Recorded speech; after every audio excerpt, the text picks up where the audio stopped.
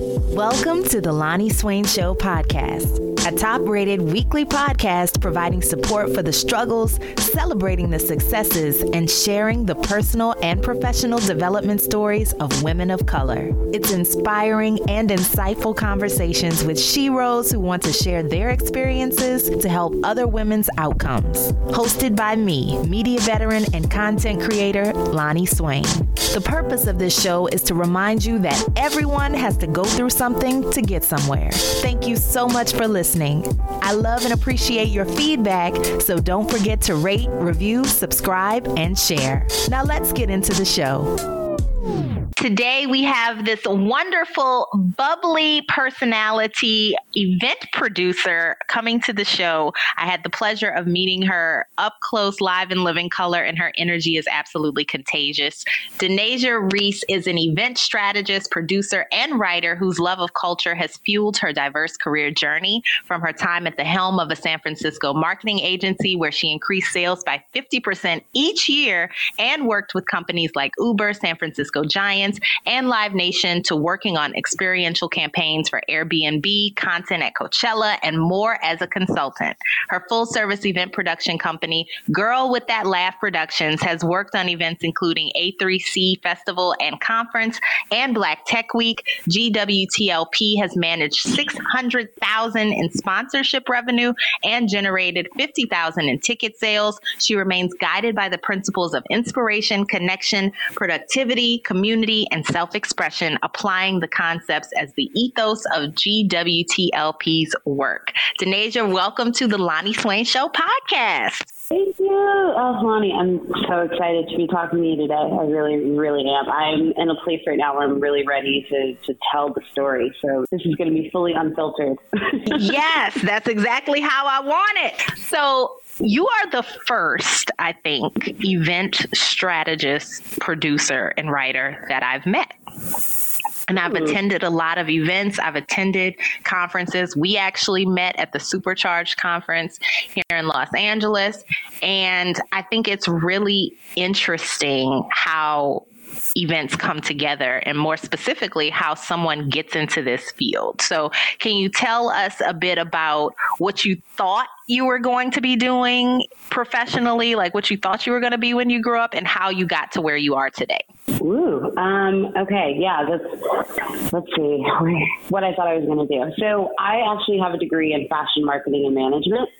Okay. I went to the Art Institute of California in the Civic Center in San Francisco. I went there at 19. I went there because I was told, I think we have a generation of people, myself included, who had the message of go to college, go to college, go to college drilled into your head. And, you know, my background is quite different from what you would think a college graduate, at least at that point, was going to look like. My parents were very much kind of in the streets before I was born and for a bit after.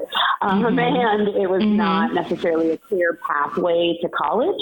But and also the idea of that, even at that age, was not resonating with me. Like the idea that I just have to go to college or my life just isn't going to be anything. I just rejected that. I'm very rebellious. I'm Aquarius. So I'm really rejecting the kind of conventional ideas of things all the time. And I wasn't really into it. But I knew that if I had to do this, because my mother looked me in my face and said, yes, you do, I was going to go to a school where I was passionate about something and where I could get into something creative. And I found the Art Institute because it was a technical art school. So there's this idea of I could learn about fashion and I could be creative and I could be living in San Francisco, right? And I'm from Los Angeles. I'm born and raised here. So, you know, it wasn't that far away from my family, but it was also this whole other crazy world where I could be independent. There aren't a lot of places in California where you don't need a car. I hate driving. And so it made a lot of sense. And then also my mom actually passed away when I was 18, right after I graduated high school.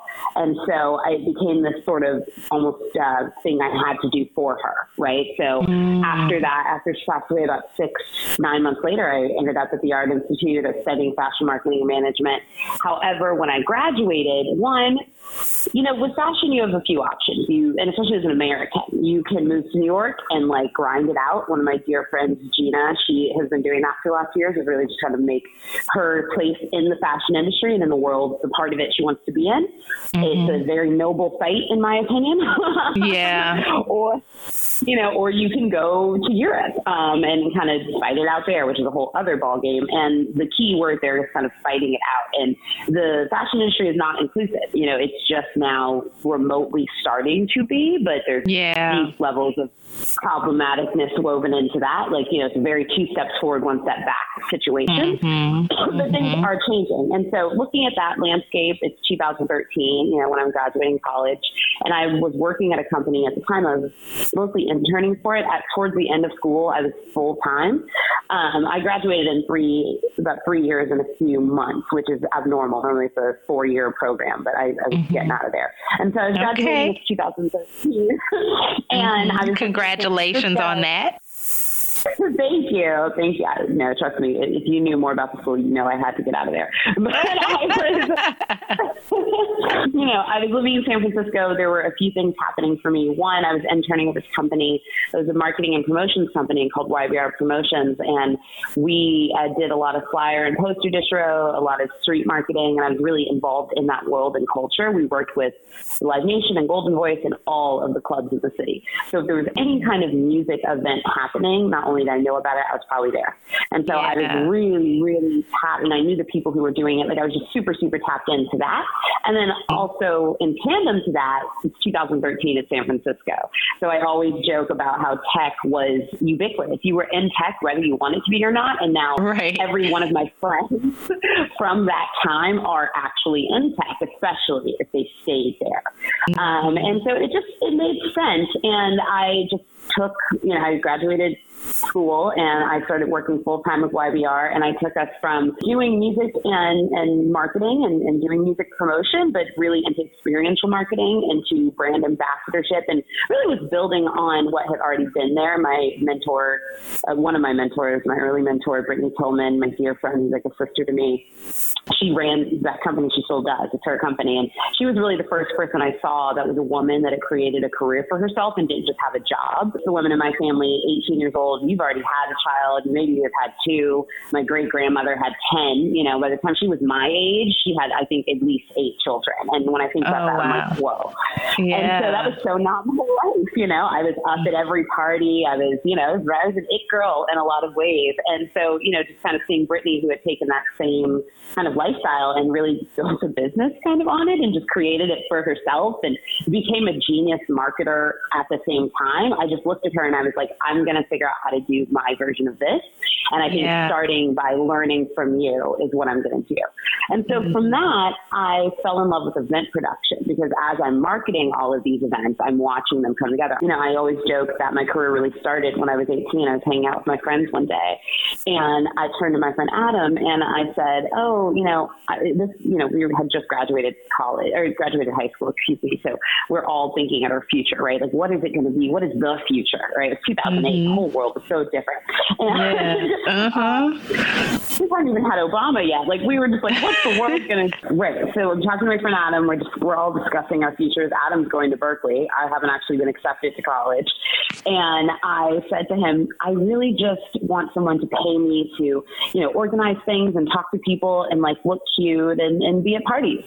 And I think I said I also wanted to go shopping. And he's like, nobody, he looked me in my face, God bless him, and was like, nobody's ever going to pay you to do those things. And I was just kind of like, oh. And I don't think I believed him entirely, but I did not believe him either. I just didn't really know. And so graduating college and working with YBR, I was kind of doing all those things. I was, going to all these events. I was marketing. I was talking to people. I was being creative and organizing things and, running this company. We had 29, 30 contractors working for us at any given time, working with these huge, huge companies. In San Francisco, it's 7 miles. People talk. Everyone knows each other. It's a very close community, especially by industry. And so I was fully submerged. And I just fell in love with event production. And so I took all of those things and moved them with me to Chicago and just started over. I moved at the end of 2014 and just kind of rebuilt everything. I spent all of 2015 struggling and just doing everything I could to learn. I worked with an experiential marketing agency for about 6 months, doing a program with Airbnb, trying to get people in Chicago just to sign up for it and become hosts, and everyone kind of in the surrounding markets to understand what it really was. And that was really interesting to me, just this idea that you could reach people through a brand experience, through an activation, through events, and really say, this is what we're trying to give to you as a brand.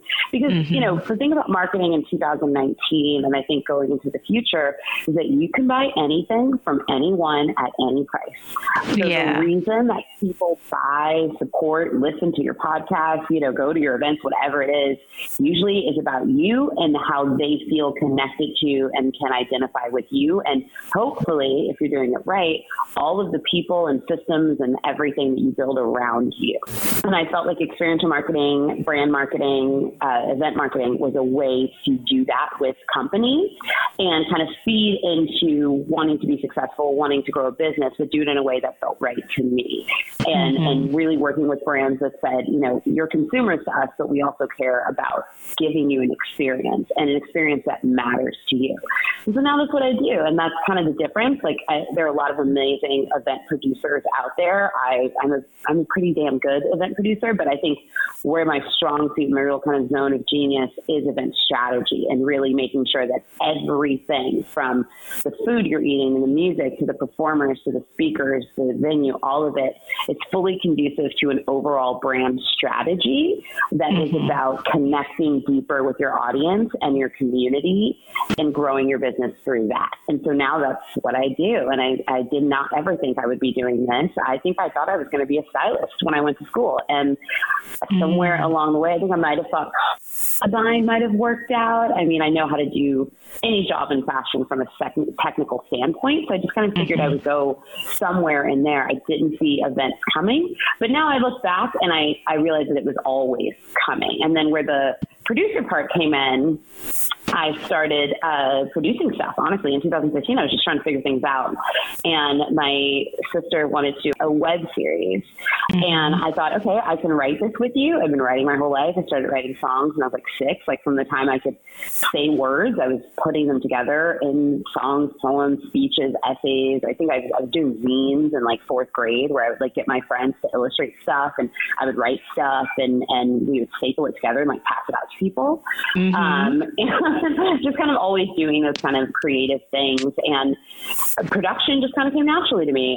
You know, it's kind of like an event, but it's better in some ways when it comes to timing because you can do things over. With an event, you do it once, and if it doesn't work in that moment, you just move on, and the moment shifts and you do something else. With production, if you don't get it right, you can do it over and over again. And there's a behind the scenes to it. There's like the thing we're seeing, and then there's me over here like eating a donut and being on my phone, you know? Yeah. Right. Exactly.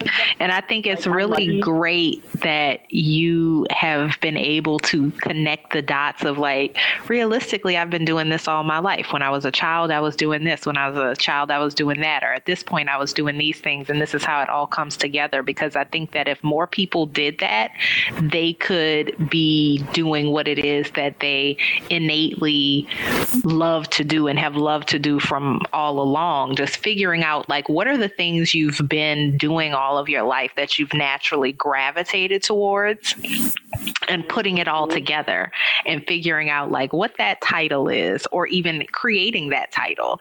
And it's interesting too that you say that you were telling Adam, this is what I want to do. And he's like, nobody's ever going to pay you for that.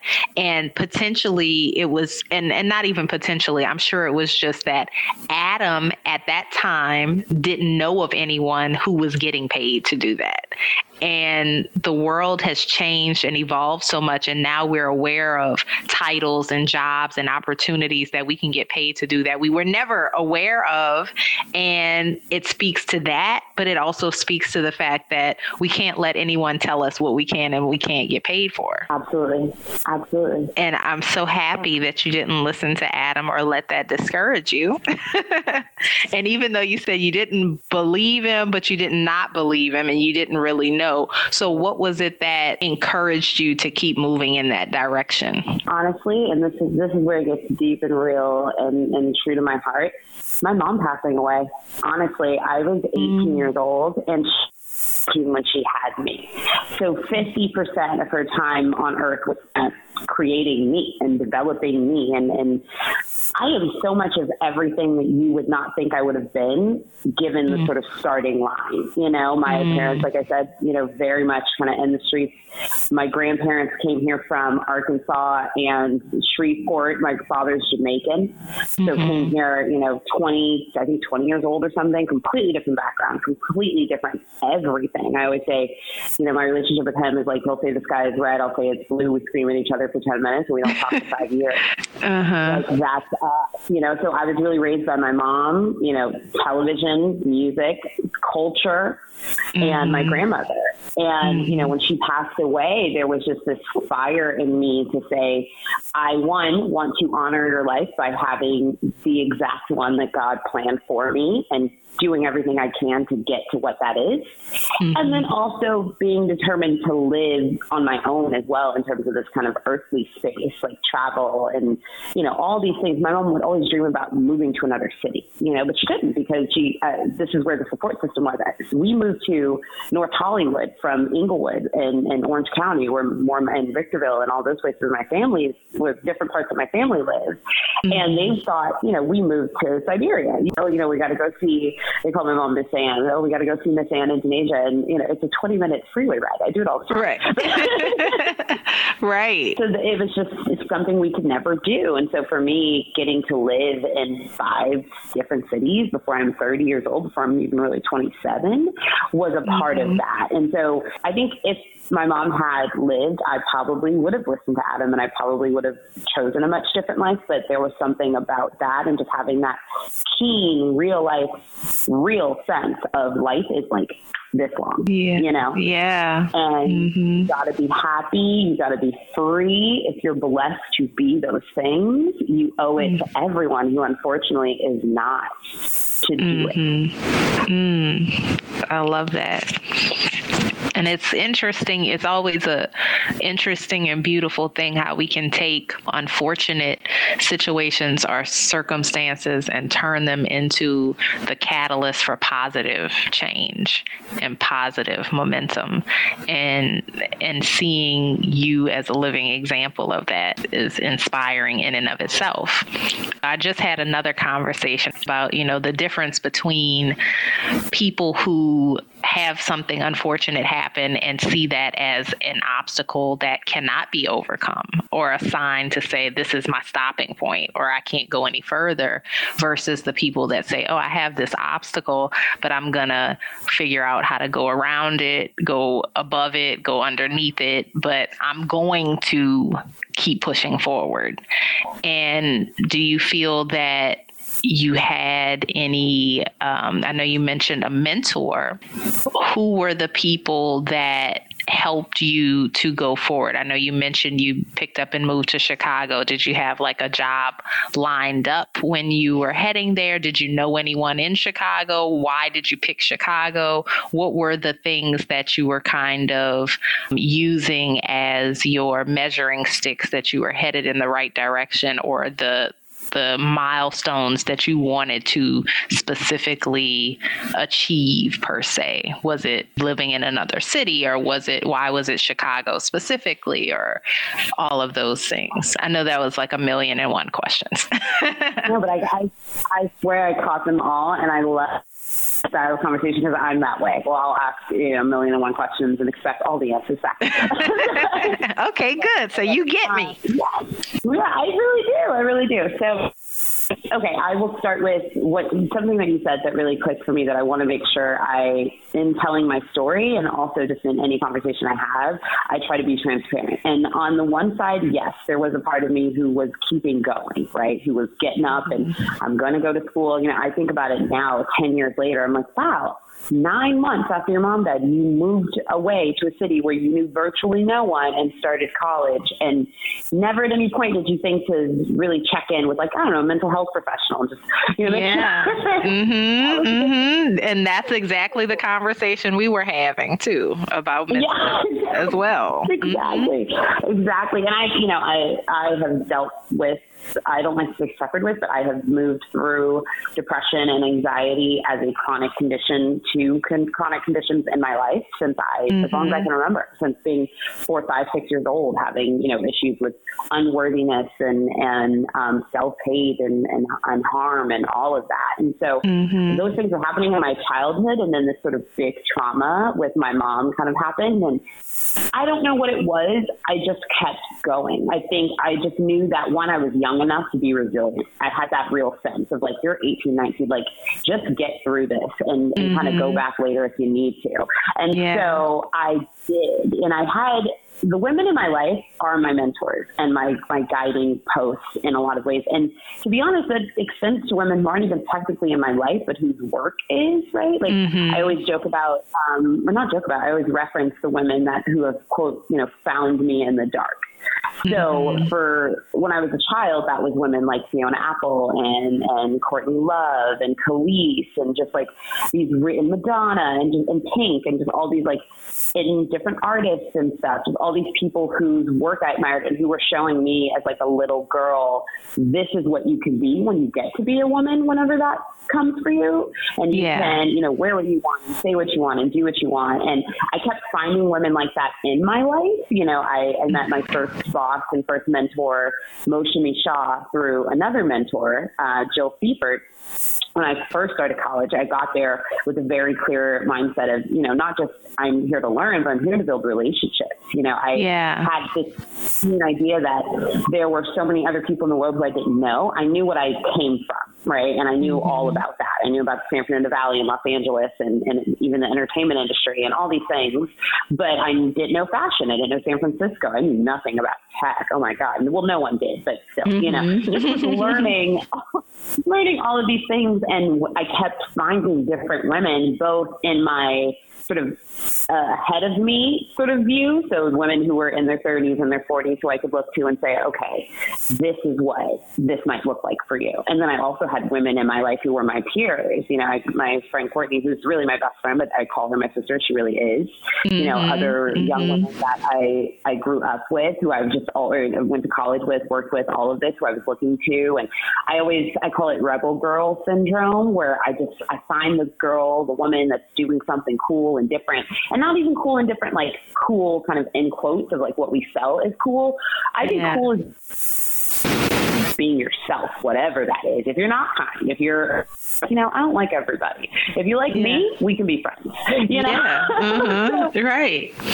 Yeah, so I'm always finding those women and like really developing relationships with them, and they give me strength and they give me perseverance, and they show me what's possible, even when they don't feel it themselves. And I love when I get to kind of mirror that back to them, And so always finding those relationships has given me a lot of strength, has helped me to keep going and kind of keep finding my future.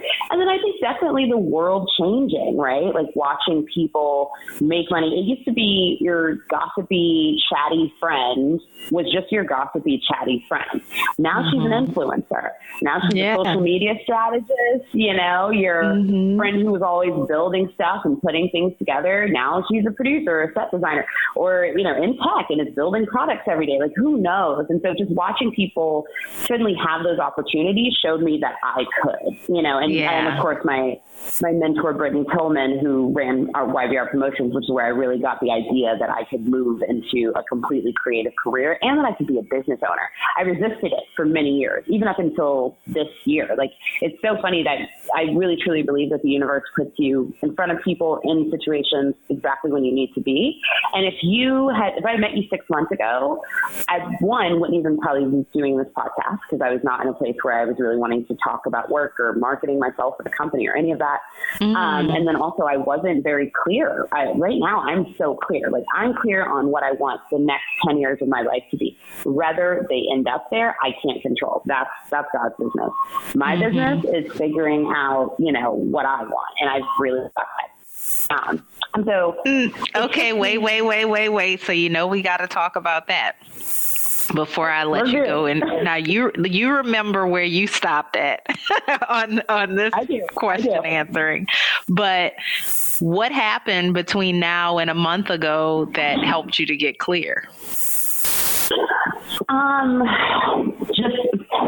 this year, honestly, I really took this year to say, okay, if you're going to do this, if you're going to be an entrepreneur, I'm turning 30 soon, and I don't do the whole, my life is over at 30. I think my life is really just going to start in a lot of places and end in a lot of others. This is evolution.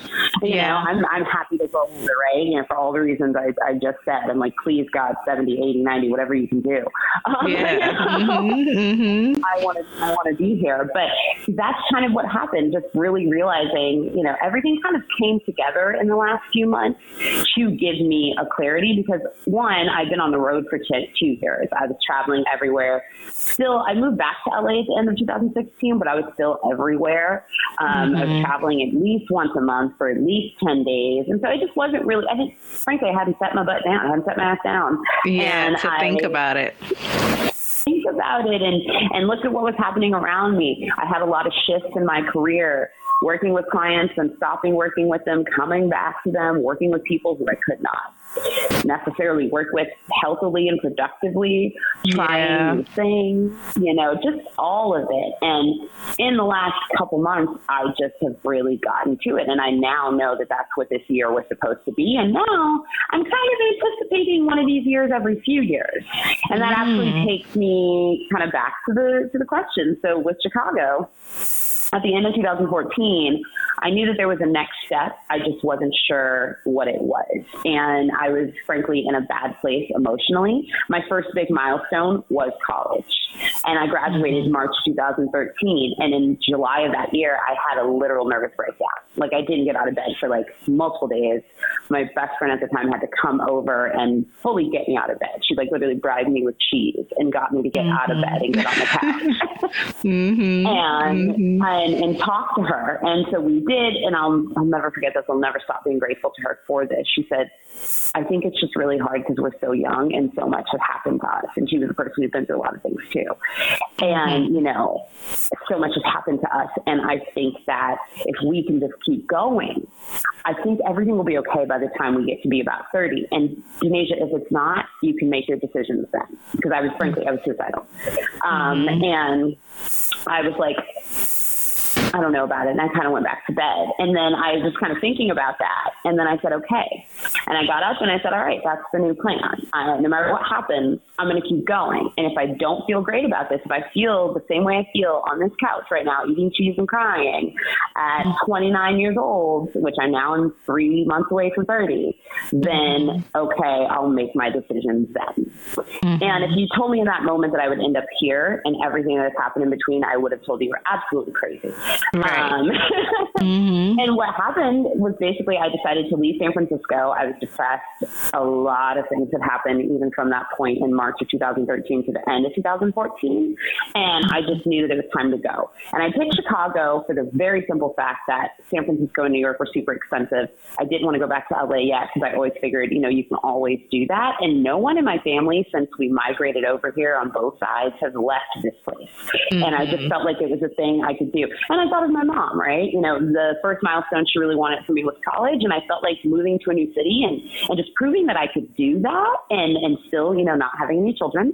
I just figured I would go. And I went to Chicago because it just was affordable. And I felt like it was a place, honestly, I just wanted a bigger apartment. I was living basically in the living room in San Francisco and paying way too much money to do that. Yeah. And I moved to Chicago. Literally, I knew nobody. I had met a couple people there. They let me sleep on their couch for a couple weeks. No job prospects. Not even sure I wanted a job. I had a transitional retainer from the marketing and promotions company just to keep doing sales and some other stuff. And that was going to pay my rent and my cell phone bill, and the rest I was going to have to figure out. My grandmother supported me a lot financially during that time. And I just wanted to start over, but I still had no idea what was going to happen. I think at that point I was like, okay, I'm just freelancing. I'm a freelancer now. And that's what I did. And so I just kind of bopped around between things for the 2 years I lived in Chicago. I lived in New York for about 6 months of that time, just making connections, meeting a lot of people, getting into like the New York Black creative kind of network with Netta Dobbins, one of your other guests. Like there's a really great community over there. And Melissa Kimball also with the Black creative. Yes. Literally hashtag Black creatives. Hashtag Black creatives forever. Oh my God. Melissa Kimball changed my life, and she's going to listen to this and probably cry, but she changed my life. Like my whole life, I grew up in the San Fernando Valley surrounded by white people because my mom wanted me to be in good school systems. And she frankly, honestly wanted me to know white people and wanted me to know something outside of this community in Inglewood and Gardena of what she grew up in. My mom was a Crip before I got here. And I don't mean before I got here, like a couple years before, like was a Crip, I think pregnant. Like I think and just this idea that I could know people who would give me access to other parts of life and opportunities was just very, very important to her. And so she made a huge sacrifice in living in the Valley. And frankly, so did I. Like I was really into quote unquote white culture and rock music and Friends and like things like that and Texas City and all these things that, you know, my cousins who were growing up in Compton and Inglewood and Gardena and all these places are like, what the hell are you talking about? You know, used to make me like talk Texas City, like she talks so white, we love it. You know, it's so funny. And yeah, like I moved to Chicago kind of in search of some of that too. I was like, well, this city is super Black and I should be able to kind of connect with more of that there. And LA has that, but it's different. And being that I was literally taken out of it, like it took me a while to get back to it when I moved back. And so Chicago just made sense. I found an apartment for $650 a month and it was 2 bedrooms. Shout out to Pilsen. And my landlord, yes, girl, it was divine. Like I'm a big manifester. And I started tapping into that when I got to Chicago. Just the idea that if you think about something and you ask the universe to bring it to you, it will show up for better or worse.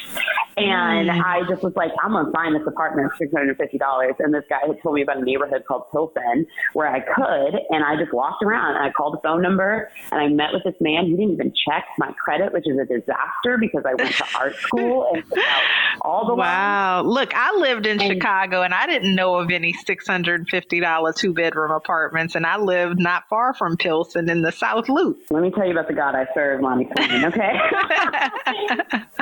Look, right. Like, make an introduction. Listen, anybody, anytime. It was literally just that. But the reason why I think I found it, why God led me to it and found it for me was that I needed it. Like that place, that apartment, being alone in it. I mean, I had no furniture. I had nothing. There were months I couldn't make the rent. I had to catch up, and God bless my landlord. Like he was a true angel and a saint. Just everything was showing up to support my healing. It was like this message of, all right, you're going to live and you're going to live and you're going to inspire people and it's going to be good, but you got to unpack all of this or start to. It was a journey for the last 5 years, which I think is also so much of your late 20s, which is great. And we don't talk about that enough. We don't tell young people. I tell 20-year-olds all the time, party the first 5 years of this. Have fun, travel, do things, try things, mess up badly. And then when you get to the second half, put it all together and let it do what it does, you know? And then, like I said, it's not like, oh, you're 30 and you're like this perfect being. No, it's a whole new it's a journey at any age, realistically. It's always going to be a journey of unpacking and picking up, you know, figuring out what no longer serves you, letting that go. And then because what you need when you're 20 is not necessarily what you're going to still need or want when you're 30. And same for when you're 40. So what's working for you for 1 year of your life may not work anymore. So it's a constant process of reevaluating. Absolutely. And I think what's interesting about this point of it, though, is that it's the first time, right? So when you got to do it later in life, you're like, oh, I know what this is. And hopefully, if you have been blessed to, like me, you have developed tools and processes. And my mom used to always talk about that. My mom was so prolific and such a seer of the future and really raised me in that space. I truly believe she knew she wasn't going to be here very long. I think she knew that her soul's purpose was on multiple kind of planes and levels. I think that's why she chose to have me at 18, because I think she thought, I feel like she knew in her soul, I'm not going to be here for that long, and I want certain things in the world, and I think if I can put them into this little girl, she might take them too, and like we might, I think she came here as a healer, and I think she's somewhere else maybe another person in this world, who knows, maybe quite a few. I mean, her soul is just really so expansive. She touched a lot of people in such a short time, a prophet of healing. And I really see myself as that too. And she's still here through you. Absolutely. Absolutely. And I think the more that I talk about the things that she kind of instilled into me, even more so. But that was why Chicago. It was affordable. It was a place to heal. And I knew that I could just kind of start over there, and I did. And I went to New York and got into the Black creative community, worked with Melissa a lot, and developed my relationship with her and lots of other wonderful people she connected me to, and just started to find myself. I started to see myself as beautiful, growing up around people where you're not the standard of beauty. I had no idea that I was an attractive woman or a beautiful woman. I think I'm gorgeous, Yes, you are. Thank you. Yeah, I hadn't really seen that in myself. I knew that I was smart and articulate, kind of, I put that in quotes, young Black girl, I was articulate, whatever that is. And I just wasn't seeing me. I didn't know, who is Denayja? Like, what am I here for? And I was able to find that in Chicago. And I will always be grateful to Chicago for that. Like, I will take my earrings off and put Vaseline on with anybody who they have anything bad to say about Chicago. Because it gave me so much. But what happened was, living in Chicago, going back and forth between New York, I realized that I wanted to go back to LA because I'm from here, and Issa was starting to really, sort of pop, and Ava was too. And I just was so enamored and inspired by these Black women who were telling Black LA stories and talking about who we are as people in this city. And I'm excited about people who are going deeper and deeper into that and telling more of those stories. And I wanted to be a part of that. And I wanted my success to be inextricably tied to Los Angeles, California. Okay. And so when you came back to California, how was that transition and reception? Rough. So I left here at 19, a very different girl than the 26, 27-year-old who came back. And it was jarring for all of my family. I'm a person, I'm about the truth. I would rather sit down and have a hard conversation and look somebody in the eye and hold their hands and cry and scream and all of it. If we need to do that for whatever reason, I'm reading my Brene Brown, right? Like, I'm a big student of that, the power of vulnerability and the tough moments. Shonda Rhimes has a quote, freedom is on the other side of a difficult conversation. I believe in that. And my family does not. Many families do not, unfortunately. Exactly. Yes. And I got all of that. I did this crazy exercise. I do a lot of healing exercises, a lot of different kind of ways that I'll challenge myself to heal and really confront that. And I wrote 17 letters to the people that I love: aunts, uncles, grandparents, best friends, sister, brother, like everybody, people who I didn't have strong relationships with and people who I had super strong relationships with, where I basically wanted them just to have a full printed documentation of my love for them, just in case, right? And then there were people where I had tough things I wanted to say to, and I did all of that 17 times. Some of that, like, it was threefold. We had people who already knew. It just brought us closer. It still continues to, I think, in a lot of ways, for us to just really know that love between us. It's gotten us through a lot of tough moments. And then there were the people who couldn't take it at all. To this day, there's at least a handful of people who never acknowledged those letters at all.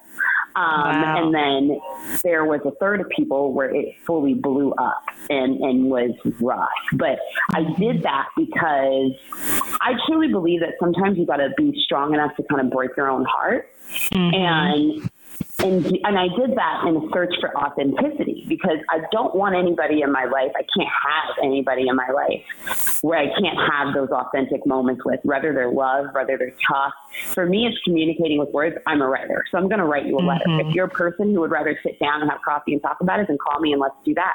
You got my letter, so everything I wanted to say to you, you have black and white reference. Let's talk about line by line. Let's do it. I'm prepared to do that. Not everybody is. And so it was heartbreaking in a lot of ways coming back here, because it was like, I am this person. I, value these things. I want to represent these things. and not everybody around me supports that. But the last 2 years have been this incredible opportunity. The last 3 years that I've been back have been this incredible opportunity to rebuild that and re-choose my family and redesign really it, rebuild it, and design it the way you want it to be.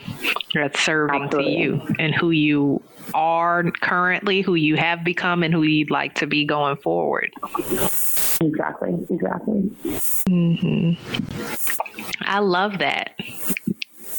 You're like, I'm all about everything that you just said, and I've experienced my own personal journeys and struggles with going back home, which is New Orleans for me, and recognizing, especially when you've left and gone other places and lived and created a different life of your own design that is not similar to that of what your family has experienced.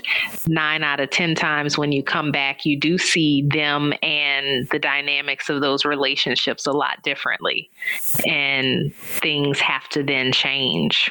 And a lot of people are resistant to change, whether that just be in the literal sense of, where they live or what they do on a day-to-day basis, but especially in terms of redefining the dynamics of relationships that have been, sustained for years. And now you want to change things up because one person has maybe grown or sees things differently than someone else now. Yes. Whew. Yes. Oh my God. Thank you for saying that and for sharing that, because I grew up an only child. So I was experiencing and feeling everything in complete isolation in a lot of ways. And sometimes I feel like a huge portion of my life was just like lived in like just this silo. And I've kind of taken that with me into my adulthood. And so now I'm obsessed with just like connection and sharing stories and realizing that nothing you've ever felt in your life, someone else has not felt. You just haven't heard the story yet. Exactly. Same here. Absolutely. And I think that also, unfortunately, many people are reluctant to tell their stories, or especially when, and there's going to be a podcast episode coming out soon enough about this, but I find in the dynamics of people of color, there is, and probably in a lot of other cultures or, non-people of color or whatever, there is a shame or a resistance to saying like, oh, me and my family had this falling out, or we don't see eye to eye, or we don't speak, or I don't relate to them in this way, because there is, this guilt that we may feel for saying something that isn't necessarily warm, or to say that, oh, me and this person don't relate and they are my brother or mother or whoever, and so we just don't talk about things that really do matter. And therefore we just kind of isolate ourselves, or just have a little war going on within ourselves, because we don't feel that we have the agency to speak up for ourselves in these family dynamics, or we don't feel that speaking up for ourselves will be viewed favorably even by others outside of our family, because, there is such a status quo about what the family dynamic should look like. Absolutely. And it's funny that you say that, because that's kind of part of what led me to my work, was examining a lot of those dynamics, and not necessarily led me to my work, because when I came back here, I was producing events at that time. But what really started to make it something that was resonating with my whole spirit, and not just like, oh, I really like this and this is really fun, and I'm trying to build this career. It was realizing that my whole life, those were the best moments, when people came together, because it's so hard to do any of that, right? You can be away from somebody and be arguing and fussing and all of that. But when it's Christmas, when it's Thanksgiving, it's somebody's birthday, it's an anniversary party, it's a baby shower, whatever it is, you just put all of that away and you're just having fun, and you're just connected in that moment, and you're sharing this experience. And I think that growing up for me, those are always the best moments. And so I think that wanting to bring community together and foster community in a lot of ways comes from that. from that isolation of growing up as an only child, and yet definitely the fragment in not just my family as in my biological family, but a lot of the families that I've become a part of in different ways over the years. I've always been wanting to just create that, like that community. And for me now, it's about creating wholehearted, brave communities, as Renee would say, where people can show up fully as themselves, even when it's challenging, you know? Yeah. And walking that walk has been tricky because we're not trained to do it. There's not a lot of tools for doing it, but it's also been the most rewarding because I feel like nobody in my life in any of the spaces that I create, whether it's an event, whether it's a company meeting, a music video set, whatever, it's feeling like they have to do that. And therefore we're getting the best of everybody all the time. And I feel like I'm at my best all of the time, and not all the time, but you know, in most moments. And that part is really good. But yeah, I think all of these things are true in so many of our communities and our families and our lives. I think it's just about taking the part of that has sort of broken your heart the most and healing it and putting it back out to the world as something better in whatever way that looks like for you. Absolutely. And it starts with first acknowledging it. And I think that that's the part that a lot of people don't allow themselves to get to. A lot of us will numb it or drink it away, that Solange song, Cranes in the Sky. Drink it away, sex it away, whatever, because to do anything to not acknowledge what it is that has happened to us that hurt our feelings or that has negatively potentially impacted us in some way that we are not happy about or that we're ashamed about. And that lack of acknowledgement prohibits us from getting to the power in that experience. Definitely something that I'm a true believer and advocate for. So anybody listening, you know, start getting to the take. And it starts with what you said, like having to take those moments to actually sit your butt down and put yourself in a situation to really think about what that is and to really face it and look yourself in the mirror. Yeah. With all of that said, what would you say have been the 3 character traits that have served you well in getting to where you are? Honestly, being good with words is probably number one, like being a good communicator. That was one of the first things. I started talking. I think I was at least one. I had a lot to say from the beginning. And when I couldn't say it out loud, I was always able to put pen to paper from the moment I could hold a pen up. My mom was an educator for a portion of her life when I was younger. And over the summer I had homework, you know, and one of those things was to pick 10 words out of the dictionary. She'd be, you know, we'd be eating breakfast. She'd go, Denayja, pick your letter for the day. I'd say S. And I would open the dictionary and pick 10 words that started with S. I would write down the word. I would write down the definition of the word, and I would have to write the word 10 times. And that is part of why I'm a good writer, part of why my vocabulary is so deep, and why I can spell really well. To this day, I don't have autocorrect on my phone because I'm obsessed with being like, I have to know how to spell this word. I don't want the computer to know. I want to know how to spell it. So just being good with words, being a good communicator. I would say my kind of obsession with research and knowledge. I read a lot. I listen to a lot of, like, I'm taking in more information, I think, than most people in a day. I think a lot of people get stuff thrown at them. I actively seek out information. And what's been interesting over the last couple of years is honing that. Like, I'm now very careful about that seeking, right? Like, I've opened up the window to politics a little bit more because 2020 is so important, and I want to be tapped into what's going on and helping in any way that I can and just knowing what's happening. But other than that, it's music, it's what's happening in television and entertainment, and a lot of it is what's happening in business. And I think being so tuned in to multiple things and just always wanting to know about stuff, again, that Aquariusness, just always want to know about it. Even if I don't understand it, I don't like it, I want to know, you know, and I want to have a base knowledge of it. My friend Bosco always says that, like, Denayja kind of knows a little bit about everything.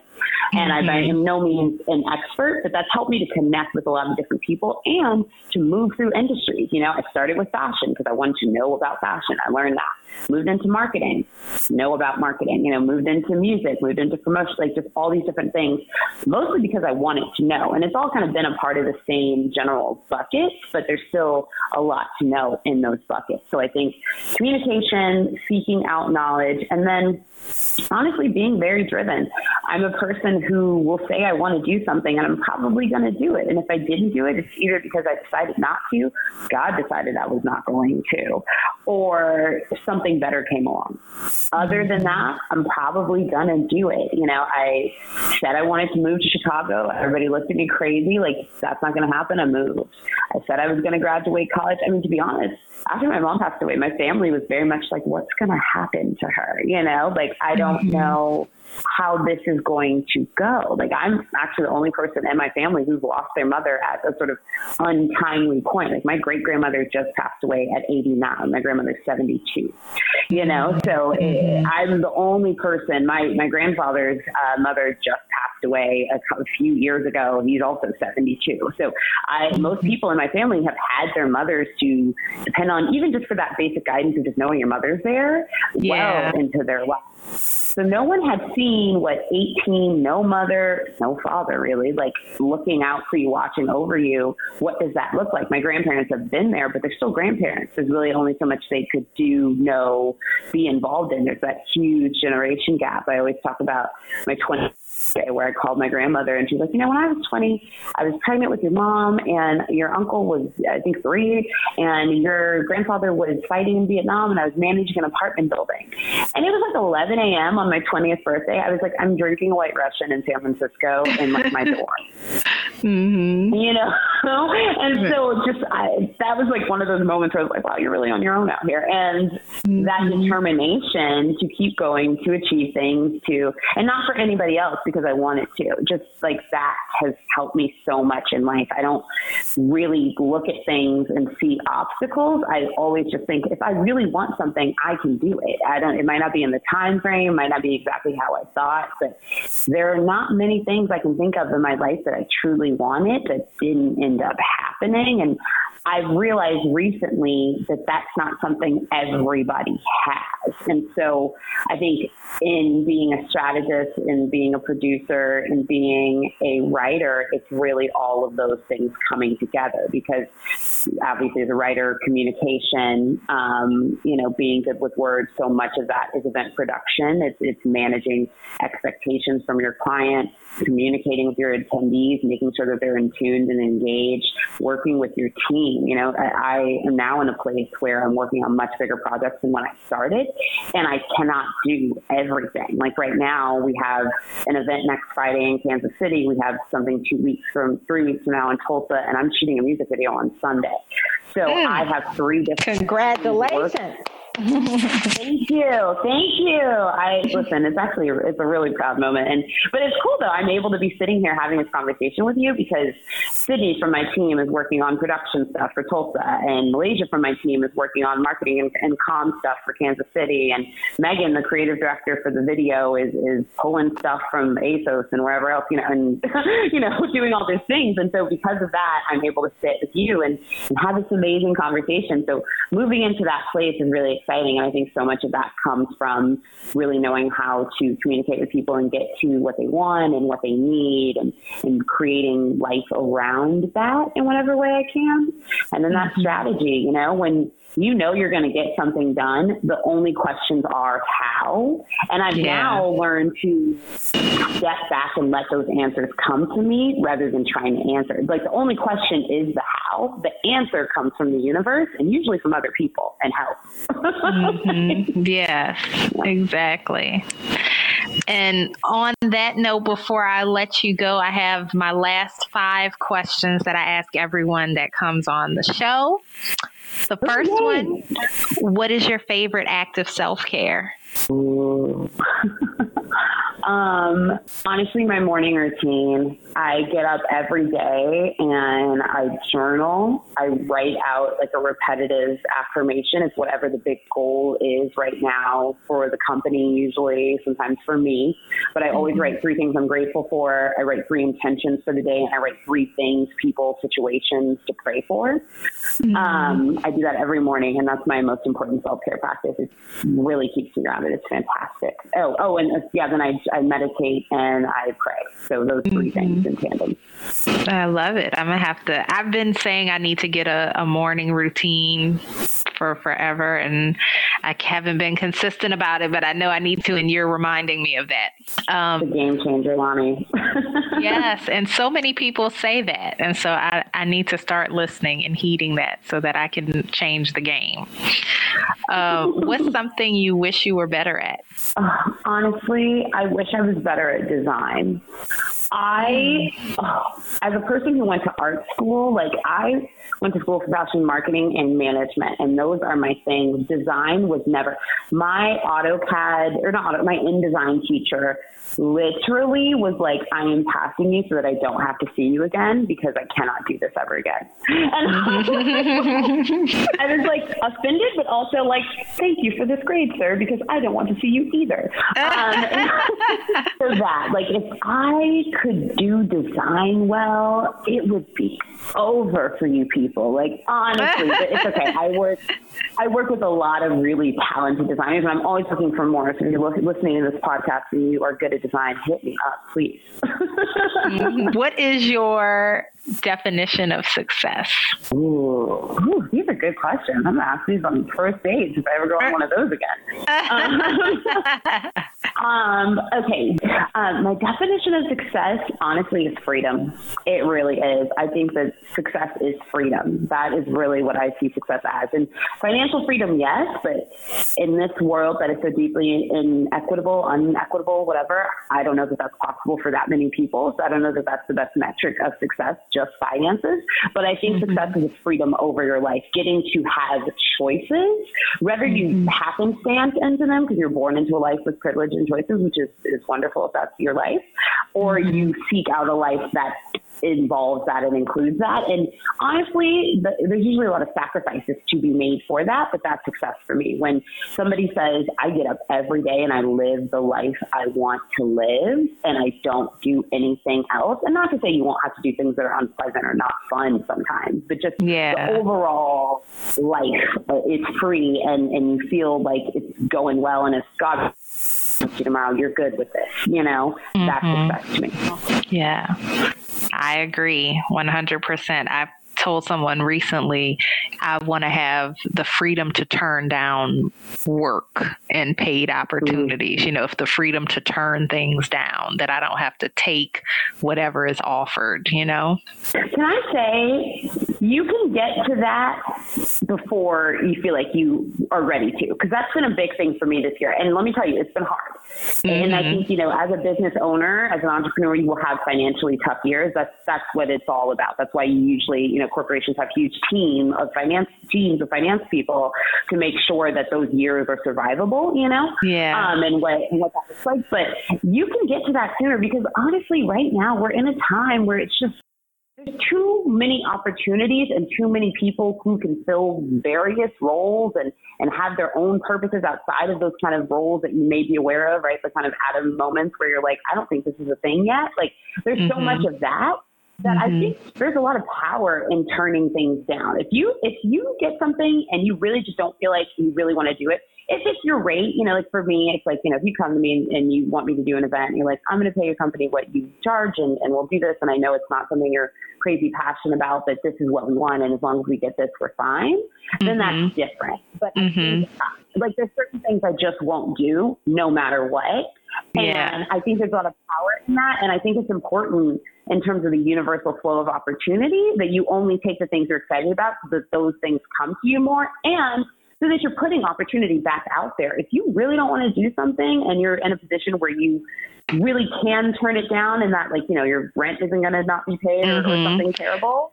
Right. Then, Mm-hmm. Yeah. And that's the little caveat, being in the position where you don't need, you have the freedom to turn it down because you have so many opportunities coming at you too, that are in alignment, that are paying the fee, that are this, that are that you can take your pick at what you want to do and how you want to spend your day, your time, your energy, and all of those things. So back to the freedom part. Yeah, definitely.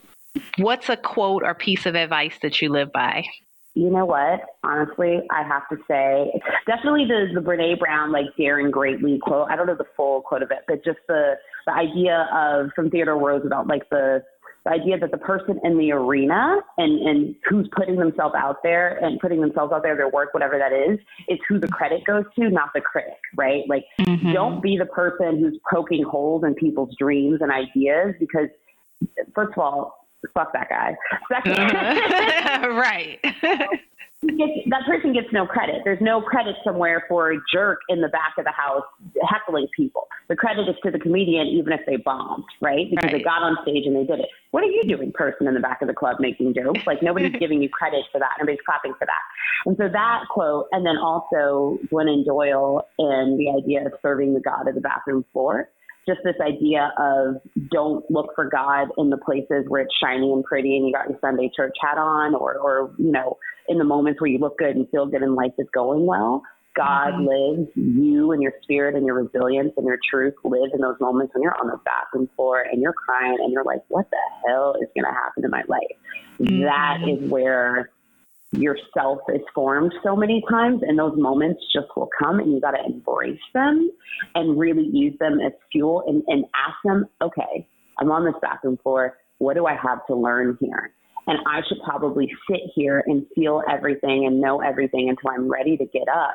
And I'll know that I'm getting up stronger and moving forward. So those two ideas of putting yourself out there, and then when you get your ass kicked, learn from it and find God in those moments and keep going in ways that are healthy and positive, not that are stifling and numbing and just keeping going. I love that. And last but certainly not least, what do you want to be remembered for? I want to be remembered for creating communities and creating experiences for those communities that were truly phenomenal. I'm starting a festival next year that I really want to build my legacy on and have be something that's here 20 years from now, like a Coachella, like a Lollapalooza for sure. And then on the other side of it, with my other kind of interests and careers as a storyteller, I definitely want to produce television at a large scale one day. I want to be a best-selling author. I want people to say, Denayja was here and she brought us closer to ourselves and she brought us closer to each other. And we had a lot of fun. Awesome. And you are well on your way, my dear. I definitely see that in your future. And now, after listening to this podcast, people want to get in touch with you. How do they have you to strategize and produce their event? How do they attend an event? How do they connect with you? So Instagram is really the place. I would follow at GWTLP, and we have a link in our bio that has a link to our newsletter. We have a newsletter and a playlist that we do on Spotify every week. It comes out on Tuesday. It's called Notification. Follow those things to keep up with us, keeping up with me in the newsletter, following the Instagram page, and then my personal page is on that as well. So Instagram, email, newsletter, and follow us on Spotify, please. I'm launching a radio show out of that playlist, so I want y'all to tune in. I hope you enjoyed this episode of the Lonnie Swain Show podcast. Please visit my website, LonnieSwain.com, where you can sign up for my monthly newsletter, check out companion blog posts, show notes, and lots of other cool stuff. This podcast is available on Spotify, Apple Podcasts, Google Play Music, Buzzsprout, Castbox, Anchor, Stitcher, SoundCloud, and my website. I love and appreciate all of your feedback, so don't forget to rate, review, subscribe, and share it with at least 3 people who you think would enjoy it too or benefit from the information. Until next time, go where you are celebrated and appreciated, not just tolerated. Talk to you soon.